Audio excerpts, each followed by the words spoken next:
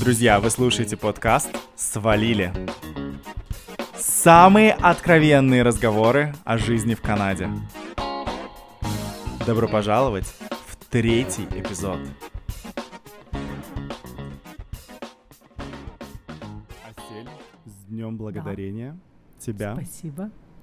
Я очень благодарен, что ты со мной записываешь этот подкаст, что ты со мной в этой лодке путешествуешь по пути подкастов. По пути подкастов. Спасибо, Жень, тебя тоже с Днем Благодарения. Поздравляю. Благодарю, что ты есть в моей жизни. Благодарю вообще всех своих друзей, родителей и вообще всех близких, что они у меня есть. Спасибо. А ты как-нибудь вообще празднуешь День Благодарения? Ты знаешь, я никогда здесь не праздновала День Благодарения. Вру, наверное, пару раз праздновала. Но только потому, что это семейный праздник, и все канадцы обычно собираются со своими семьями у себя дома. Поэтому я как-то... Канадцев друзей у меня нету, честно сказать. У меня все интернациональные друзья. Поэтому как-то мне не удавалось поучаствовать в этом торжестве. А ты? Торжестве. Не, я еще начал праздновать День Благодарения, когда мы жили в Кэмлопсе. Мы, помню, студентами собирались, готовили там какие-то... Не готовили мы турку, на самом деле, индейку, но я помню, мы делали курицу, запекали. Просто готовить индейку, если кто-то не знает, это просто занятие на целый день. Потому что вообще даже вечером ее, ты знаешь, вечером ее нужно же заправлять, обмазывать, чтобы она посидела, пропиталась в этом соусе, а потом днем ты ее готовишь, и еще готовишь часов 5. Да, я слышала, но индейка, она тоже огромная. Я слышала, что ее кушают там потом, знаешь, месяц еще, потому что делают всякие, знаешь, сэндвичи из этой турки потом целый месяц на работу, потому что остается очень много. Это как у нас после Нового года, потом целую неделю ешь салаты. Целую неделю.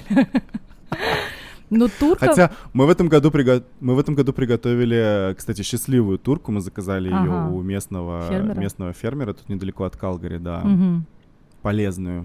Кстати, турка мне очень нравится. Я бы ела постоянно это мясо больше, чем курица. Но она немножко суховата, но мне очень нравится делать всякие сэндвичи из нее. Да даже так, мясо очень полезное.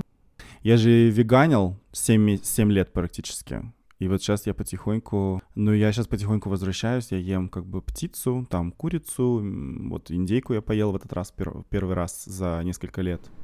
Я сейчас веганю, я ем только рыбу. Что это? Это пескетариан? Как это... Pescatarian, да, я теперь pescatarian, ем только морепродукты, курицу не ем, турку тоже не ем, поэтому, да, нет, не праздновала я, в общем, Thanksgiving, но видела твои фотографии, что у тебя там домой приходило очень много народу, вы все праздновали Thanksgiving, расскажи, как прошло? Так, ты не говоришь, что много народу, а ты сейчас позвонят там, куда не надо, скажешь, что я здесь ковид распространяю. Женя, мы же уже выяснили, что у тебя хорошие соседи, так что никаких стукачей там нету. Не бойся, рассказывай. В прошлом году у меня дома было 30 или 35 человек на Thanksgiving, на День Благодарения. В этом году было всего нас 8 человек. Маленькая такая. А вы ели через маску? Потому что, все-таки ковид. А вы ели через маску? Нет, но мы не сидели за столом, мы как бы расселись по комнате в разных углах, чтобы... На улицу? Не, мы сидели по разным углам, дабы не распространять ковид. Господи, как весело! А потом, кстати, самое интересное, я тебе что хотел рассказать, мы играли в игру «Мафия», и я всегда думал, что это русская игра «Мафия», но кто-то, были ребята в нашей компании, они сказали, что они в Эдмонтоне играли в игру «Мафия», кто-то их там научил, и по-английски она, оказывается, называется «Murder Mystery». А играть точно так же, как в «Мафии», то есть у тебя раздаются карты, ты там мафия, кто-то там офицер, кто-то там доктор и граждане, мирные жители. Весело было. Я играла давно, честно говоря. Угу. Весело было? Было прикольно на самом деле, потому что я всегда играл как бы в русской компании в такую игру, а тут как бы мы играли на английском языке, было прикольно, было весело. Говоря про Thanksgiving, наш спонсор хотел представить нашего сегодняшнего подкаста. Какой же у нас спонсор? Так, спонсор нашего сегодняшнего подкаста будет stuffing. Как стаффинг переводится на русский язык? Как бы ты перевела его? Я бы перевела это что-то куда-то вставленное. Вот прям его много, и ты его пихаешь, вставляешь, и вот прям заполняешь это пустое пространство вот этим чем-то. Тебе нравится стаффинг? Ты вообще ела хоть раз его? Стаффинг, я знаю, что его используют на Thanksgiving, что заправляют турки, да, этим стаффинг? Турку да? Но в индейку вставляют. Честно говоря, для меня это выглядит как блювотина какая-то, поэтому я вообще никогда как бы не притрагивалась к этому. Вообще очень многие канадские блюда для меня так выглядят, поэтому нет. Я знаю, что это такое, что-то муши, как скажи мне, пюрешка какая-то, но там очень много всего. Ну что такое стаффинг? Ну, вообще, я вот читал перед тем, как я хотел сказать про нашего спонсора, то есть наш спонсор сегодня stuffing, это хлеб с разными приправками, вставленный в попу индейки. То есть, когда ты готовишь индейку, ты как бы внутренности все ее достаешь, да, а туда потом вставляешь как бы хлеб, такой как бы пушистый хлеб со всякими как бы специями и сельдереем. И когда ты готовишь Я понимаю, И когда ты готовишь... Говори.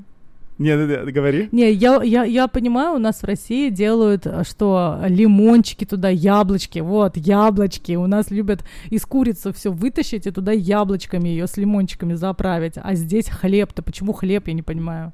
Ну, вот этого я как бы не почитал, но на самом деле сейчас, в сегодняшнее время, стаффинг, он продолжает называться стаффинг, как будто бы его туда вставили, но его готовят отдельно, то есть мы вот уже, допустим, не готовим его в турке, мы не запихиваем хлеб в турке, на самом деле ты что делаешь, ты в кастрюльке как бы растапливаешь масло, добавляешь туда мелко нарубленный сельдерей, там всякие специи, то все, и потом туда в эту гущу кидаешь как бы куски хлеба. Ужас какой. Любого вот, хлеба или какого? Черный хлеб? Белый хлеб, такой как бы пушистый хлеб, который впитает в себя все это масло и все эти специи, и вот как бы это называется стаффинг, и это ставится на стол, и это обычно присутствует на столе во время так ужина. Погоди, на День когда ты запекаешь турку, получается, ты в сырую турку пихаешь вот это то, что ты приготовил на сковородке, и оно потом еще печется вместе с этой туркой в духовке? Неправильно, нет. Это просто раньше так было. Раньше засовывали в турку все вот этот хлеб, вот эти специи, все это запекалось, а потом ты это достаешь все и это ешь, понимаешь? А сейчас как бы делают отдельно. Но мы вот раз засовывали в турку горло индейки. Какое горло? Вы вытащили у нее горло из горла и засунули ее в жопу, что я не понимаю. Просто когда ты покупаешь индейку, с этой индейкой тебе еще приходит горло. Вот у индейки же длинное горло. Горло и отдельно? Это горло ты тоже...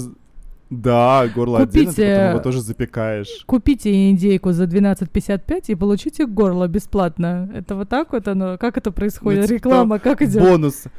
Слушай, ну там, вот когда мы покупали индейку, нам ее на дом привезли, потому что мы купили ее у местного фермера.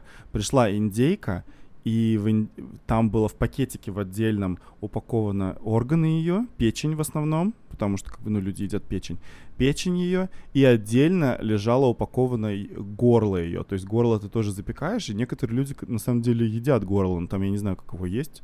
Ужас не горло, какой. Я говорю горло, шея, наверное, так говоришь, шея. Ужас какой. Вот я говорю горло, представляется ужасно как-то.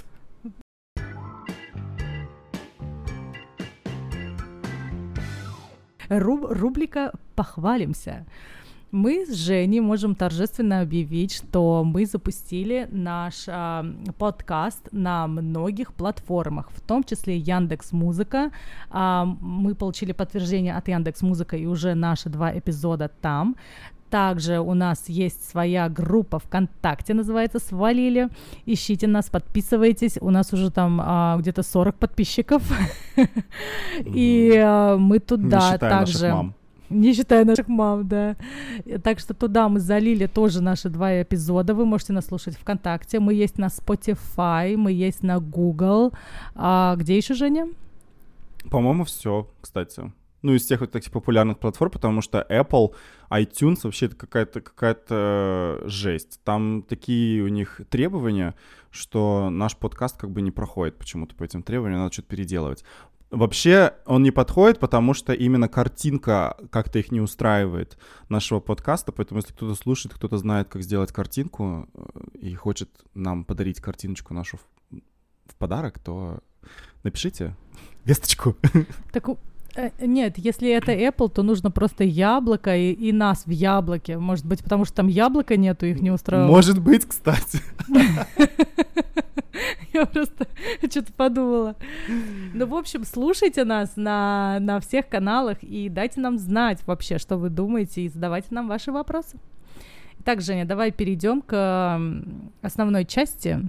Угу. Да, и ты мне расскажешь, что тебя бесит. Очередная бесятина, которая у тебя на уме про Канаду. Сегодняшняя моя бесятина с Канадой — это... вообще хочу начать с того, что в Канаде люди ходят в декретный отпуск. Кстати, женщины, не люди. А вообще, кстати, не только женщины, но мужчины и мужчины. Тоже ходят. Мужчины тоже ходят в декретный отпуск.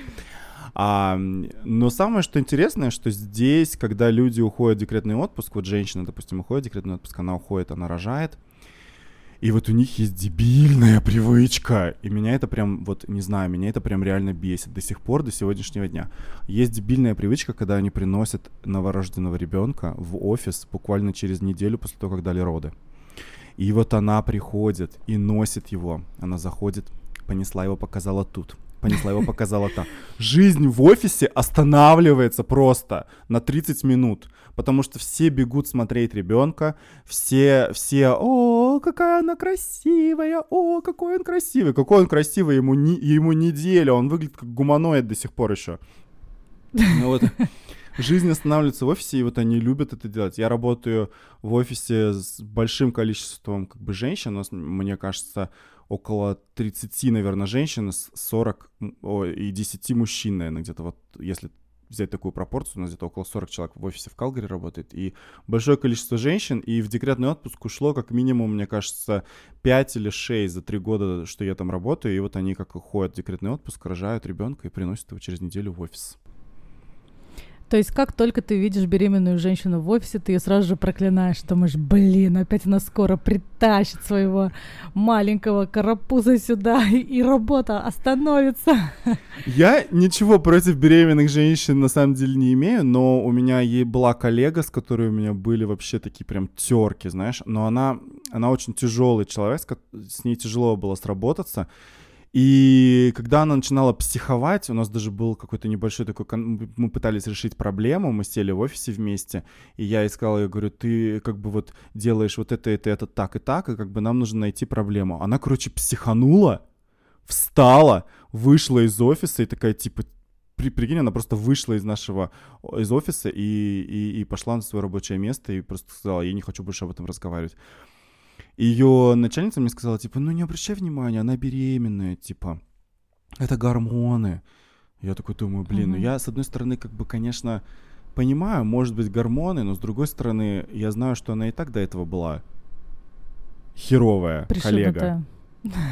Херовая коллега.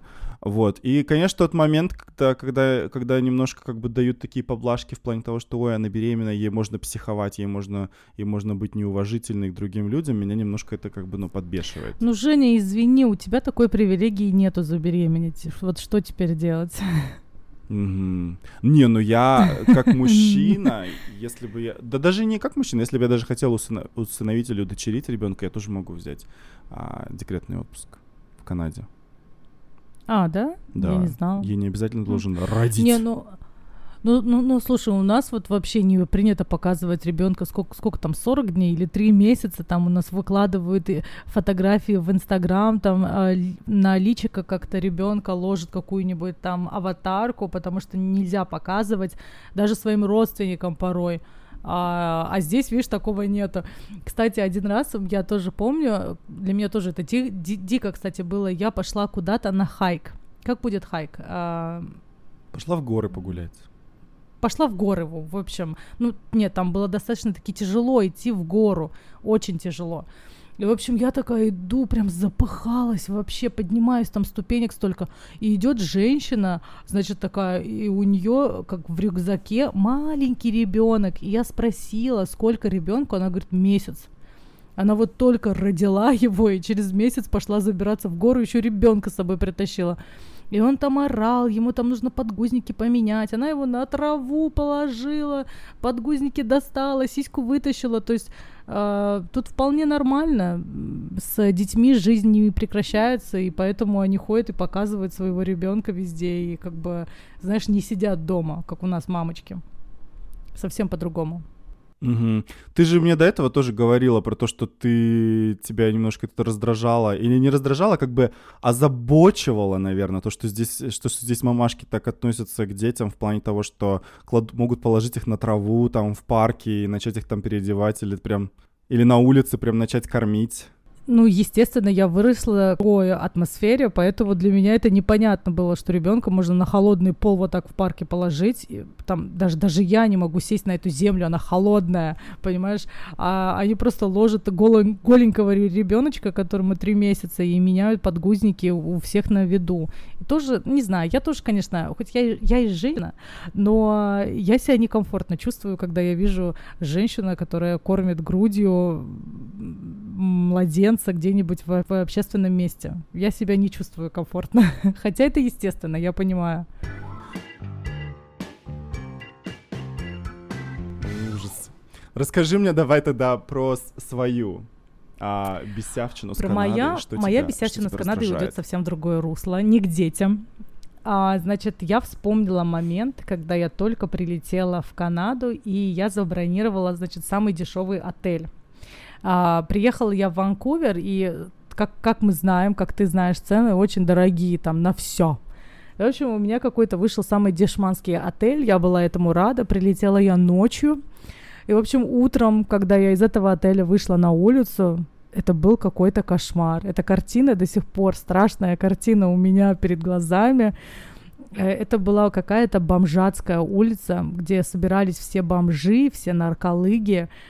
В общем, это была улица бомжей и наркоманов и проституток, давайте так скажем. И психи, да, вот, потому что они сбежали с психушки, и они поселились на этой улице. Конечно, я об этом не знала, и у меня было большое удивление, когда я открыла двери отеля, и, значит, первая картина, которая у меня была, это была женщина, старая женщина, которая ехала на велосипеде, она была в нижнем белье. Вот было все видно. На ней была, значит, такой яркий макияж, такая красная помада, черные такие глаза. У нее были такие длинные волосы сивые. И она бухала, она пила водку. У нее была бутылка водки, и она ехала так на велосипеде, она кричала на всех. Чего она кричала, я не знаю, потому что по-английски я тогда не говорила. И для меня это настолько было дико, я думаю, господи, неужели это Канада, где я вообще очутилась, я не понимаю. Я так испугалась, что я хотела вернуться обратно в Россию. И, в общем, потом я стала идти в направлении своей школы, английской школы, и я поняла, что эта вся улица, 10 блоков, была просто наполнена всякими наркоманами и проститутками. И я первый раз, Женя, я тебе клянусь, я первый раз видела, как кто-то кололся. И причем здания, знаешь, на этой улице были все такие какие-то покоцанные, окна были все побитые. И причем там же был полицейский участок, знаешь, вот в эпицентре этого всего. Там же была какая-то медицинская машина, какая-то скорая помощь, и там же ехал какая-то машина, которая кормила всех вот этих вот бомжей, проституток и наркоманов. И для меня тогда это не было понятно. А потом я поняла, что это государство поддерживает таких людей, что их кормят, что их поят с наших налогов, с налогов, которые мы платим в казну. И им как бы разрешают так жить, и никто их не трогает. И меня, честно говоря, это не устраивает. Ты же помнишь эту улицу в Ванкувере? Как она называлась? East Hastings. Да. Hastings, улица это в Ванкувере. Я помню, когда мы только первый раз вообще туда... Первый раз я через нее только проехал на машине. Я первый раз увидел, такой думаю, нифига себе, это что за ужас. А мы ехали из Кэмлопса и приехали в Ванкувер, и кто-то мне решил провести по этой улице. А я там тогда жила. мало понимал. А я там жила неделю. Ты представляешь, я каждое утро шла, короче, и на одном из перекрестков, но там еще и китайский квартал рядом. И на одном из перекрестков, где был вот китайский банк, каждый день там сидел какой-то чувак и просил у меня сигарету. И я ему говорила, у меня нету сигареты. И он мне говорил, bitch. И, короче, он меня кидался какой-то пробкой от пива или еще чем-то. И это было абсолютно каждое утро. И несмотря на то, что я, знаешь, искала разные пути, чтобы обойти, этот чувак меня как-то находил. И я все время думала, что я какая-то проклятая на этой улице вообще. Орел и Решка, по-моему, проводили, когда они были в Ванкувере 2 раза, они оба раза были на этой улице, и там ведущую кто-то даже облил водой. Да, я не удивлена. Я не удивлена, что такие вещи могут там произойти. И 7 дней, пока я там жила и искала себе квартиру, куда переехать, под моими окнами работала какая-то проститутка. И, в общем, под эти чудесные звуки, значит, я каждый день засыпала, а утром, когда я просыпалась, меня, знаешь, обзывали просто, пока я шла по этой улице. Это был какой-то кошмар. Но, знаешь, не хочу... Как бы это было интересный такой опыт, но если кто-то собирается поехать в Ванкувер, не совершайте моих ошибок и не заказывайте этот отель. Хоть он и дешевый, но улица не очень хорошая. Слушай, просто нужно держаться подальше от East Hastings. Я помню, когда моя подруга собиралась приехать в Ванкувер, она говорит, ой, тут такой мы хороший отель нашли, недорогой, на East Hastings, типа вот так Патришия. Я говорю, ни в коем случае! Не бронируйте. Слушай, ничего. По-моему, мой был Патришия. По-моему, я жила в этой Патришии. Все в эту Патришию прутся, потому что там ночь стоит $30 в час, но это как бы, там это просто центр проституции. Там в просто Ванкувере. ночь стоит $30. Я сказал час? Ты сказал в час, там ночь стоит $30. Я помню, когда мы только с моей подругой как-то гуляли по Ванкуверу, и мы пошли через эту улицу, она мне говорит, типа, вот тоже она говорит, типа, если ты будешь пялиться по сторонам, то люди начнут тебя спрашивать вопросы. Все эти наркоманы, которые сидят вдоль этой улицы, кто-то там играет на гитаре, кто-то как раз колется, кто-то продает что-то. Вот, кто спит просто, знаешь. И она говорит, если ты будешь пялиться по сторонам, люди начнут тебя приставать. Она говорит, иди и смотри в пол так, как будто бы ты ходишь по этой улице каждый день. Да, они не любят, когда ты на них пялишься и что-то про них говоришь. Они это сразу видят, и они становятся очень агрессивными. Но самое, что меня не устраивало, это действительно, что государство поддерживает это все, ничего как бы они по этому поводу не делают, эту улицу они как-то не убирают, не чистят, потому что вот они там как поселились, так сложилось исторически, там они так и живут. И потом только мы выяснили, что была какая-то психушка рядом, и, значит, эта психбольница сгорела, и вот эти все психи просто взяли, сбежали и поселились там. И с тех пор оттуда их никто не может как бы выкурить и вытурить. А что ты думаешь насчет того, что существуют специальные такие места, facilities в этих районах? В Калгари тоже есть такой район, и типа East Hastings, но он очень маленький, и как бы там очень мало наркоманов, но они тоже тусуются там. Вот. И там есть места, где они могут прийти, и им там сделают укол наркотиков. Ну, это я тоже не понимаю. Но они должны принести с собой свои наркотики. Это я тоже не понимаю. Либо нужно таким людям помогать. Вот я бы, допустим, я бы не против была, чтобы у меня с налогов брали деньги, чтобы таким людям как-то помогать. Да, давать им образование, там, допустим, давать им какое-то жилье, помочь им найти работу, но поддерживать то, что ты наркоман, и они уже понимают, что как бы ты умрешь, и вот давай мы тебе дальше будем тебя колоть, и поддерживать твой образ жизни, все равно ты когда-то сдохнешь, я как бы это не поддерживаю, это меня бесит. Это меня бесит. Но это еще бесит тем, что в Ванкувере, допустим, Ист Хейстингс — это, в принципе, очень хороший район. По сути, это как бы расположено близко к центру города. Исторический район считается, Исторический район. И он вот как-то да, и как бы так настолько засранный. Да, обосранный. И самое главное, что прикол был в том, что я такая иду до своей школы, да, там где-то 6 блоков, и потом эту улицу ты проходишь, и там начинается красивый город. Но дело в том, что он заселен китайцами. Все азиаты, каждый второй азиат. Я такая шла и думаю, господи, неужели я приехала куда-то в Китай или в Азию? Я даже перепроверила свой паспорт, потому что, честно говоря, я не знала, как не китайцы выглядят, а как канадцы выглядят. И я думала, сейчас увижу канадцев, наверное. А по сути-то дела, я потом только поняла, что Ванкувер — это китайцы, это не канадцы. Там нету канадского населения, что меня тоже бесило всегда, потому что каждый второй китаец. И знаешь, Как мы отошли от темы. Да, немножечко отошли от темы, но это в копилочку того, что меня бесит.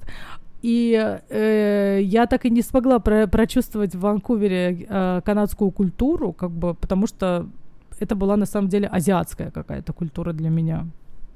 У тебя не было такого? Там в Ванкувере, правда, очень большое влияние азиатской культуры. Даже сами здания, если ты обратишь внимание, новые вот эти все здания, они такие напоминают как-то немножко какие-то китайские манер. Даже вот у меня бывает на моем Apple TV включается заставка, и там включается Гонконг. Фотография Гонконга. И я первый раз, когда увидел, я такой думаю, ой, это что, Ванкувер? А потом я такой, ой, нет, это же Гонконг. То есть сходство колоссальное. На самом деле, когда ты смотришь на Гонконг, когда ты смотришь на Ванкувер, очень странно, если честно. Но я тебе хочу объяснить, так как мы хотим же тоже educate, образовывать немножко наших слушателей, и я хочу рассказать, вот, допустим, свою точку зрения по поводу вот этих вот мест, где им делают уколы этим наркоманам, и почему они живут в этих районах. На самом деле, да, деньги из государства тратятся на то, чтобы они там тусовались, эти наркоманы, психи и все остальные. Они могут принести свои наркотики, и им сделают укол в каком-то там специальном facility, но это все делается для того, потому что government считает, что они будут тратить меньше денег на то, чтобы контролировать ситуацию, предупреждать, скажем, ситуацию, нежели чем потом предотвращать. Потому что если они дадут возможность делать наркоманам чистые уколы, то есть они не будут шерить свои шприцы и все остальное, то есть это как бы меньше будет распространять болезней, которые передаются через наркоманское сообщество. Вот, они могут прийти в это facility, им сделают чистый укол, и если у них будет overdose, если они... Как это по-русски будет overdose? Не знаю. Передозировка? Передозировка. Да, если у них будет передозировка, то им там же смогут оказать первую помощь. Понимаешь? И вообще там предотвратят передозировку. То есть там уже медбрат или медсестра знает, сколько тебе нужно давать, чтобы тебе не дать больше. Это же потому ужас что какой-то. передозировка тоже стоит денег. То есть если ты передозируешься, допустим, на улице, к тебе придется отправлять скорую помощь, тебе придется спасать. А там тебе прям там законтролируют это все. И плюс ко всему еще...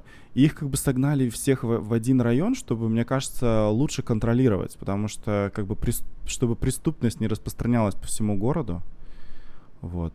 Мне кажется, таким образом как бы контролируют один район. Но преступность, она там и так есть, потому что там очень много всяких мафий. Преступность, она и там так есть, и так там есть.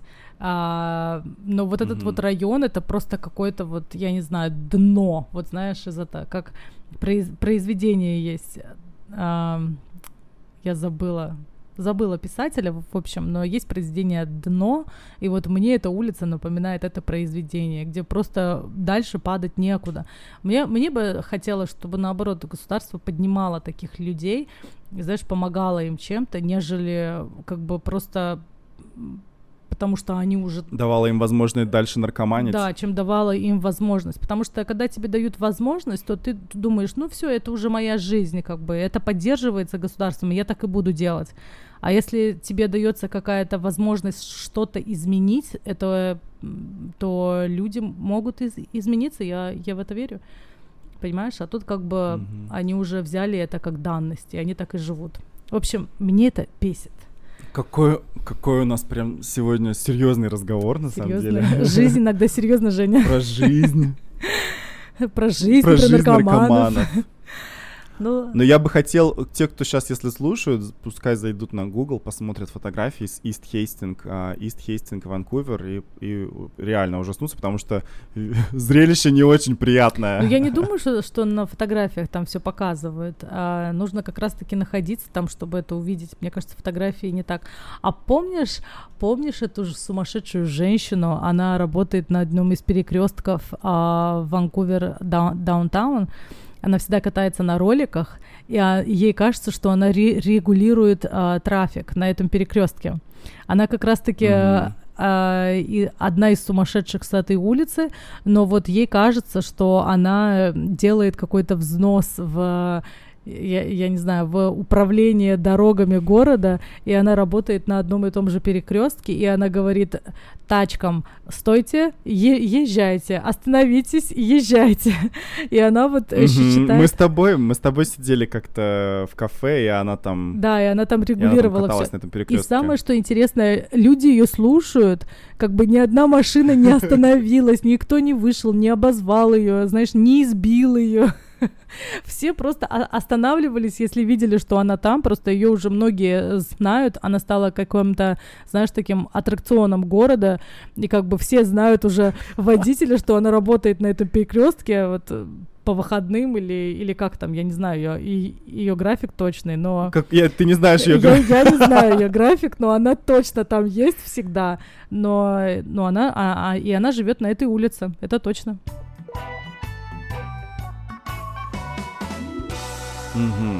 Сегодняшний вопрос от Бурятки очень интересный. И у меня был точно такой же вопрос. Когда я собирался ехать в Канаду, я помню, я его прям реально спросил у своего знакомого. Сегодняшний вопрос от Бурятки. Готова? Слушаю. В университетах в Канаде иностранные и канадские студенты учатся в отдельных классах? Вопросительный знак. Интересно. Почему нет? Почему бы и да? Ну, да, они учатся. Ну, Женя, ты же учился. Как ты? Ты приехал и искал русскоговорящую группу, что ли, хочешь сказать? 11Б. Пустите меня в 11Б, где говорят по-русски. Я с России. Куда мне идти? Где учатся русские студенты?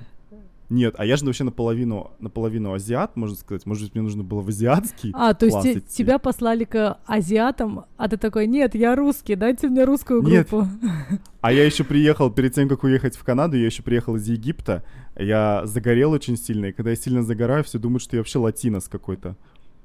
То есть тебя к испанцам сразу послали? К бразилам.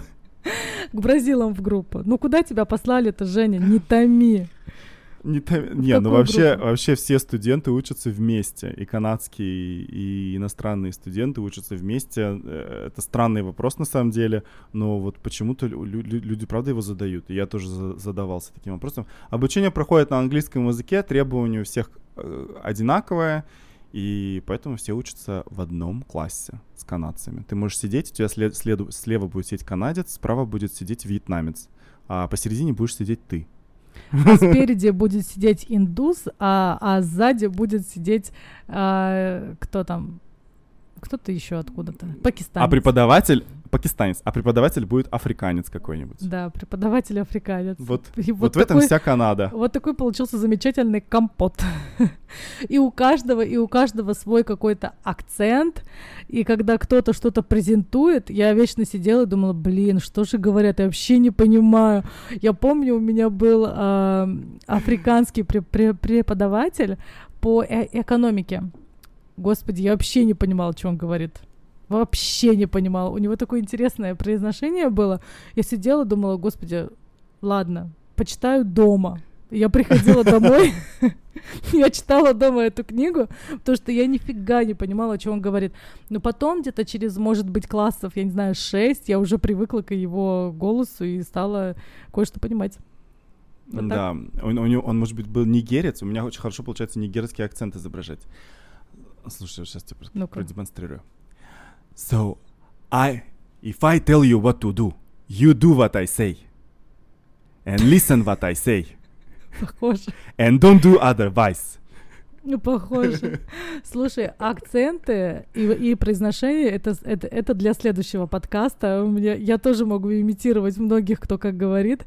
Мы с тобой можем эту тему развернуть в следующем подкасте, если слушателям будет интересно. Уважаемые слушатели, спасибо вам всем за то, что вы нас послушали, за то, что поприсутствовали на нашем разговоре. Надеюсь, вам было интересно. И если вы хотите задать нам вопрос, меня и Женю вы всегда можете найти в соцсетях следующих. В Инстаграме Айсель Canadian, ВКонтакте я Айсель Набиева. У нас также есть группа ВКонтакте «Свалили», и у меня на странице очень много информации по поводу этой группы. И также мы есть на Яндекс.Музыка. Наш подкаст называется «Свалили». Присоединяйтесь, слушайте, находите нас в соцсетях и задавайте нам вопросы. Женя, ты хочешь поделиться своей соцсетью? Я бы хотел, чтобы, конечно, люди подписывались на страницу ВКонтакте побольше, «Свалили». И, ссылки я все прикреплю внизу под этим эпизодом. И моя страница в Инстаграме Евгений Канада. Ну все, вы знаете, как нас найти, и мы знаем, как достучаться до вас. Спасибо за сегодняшний подкаст. Всего хорошего. Спасибо, всем. На этом мы сваливаем. Свалили! Сваливаем нахрен. Пока.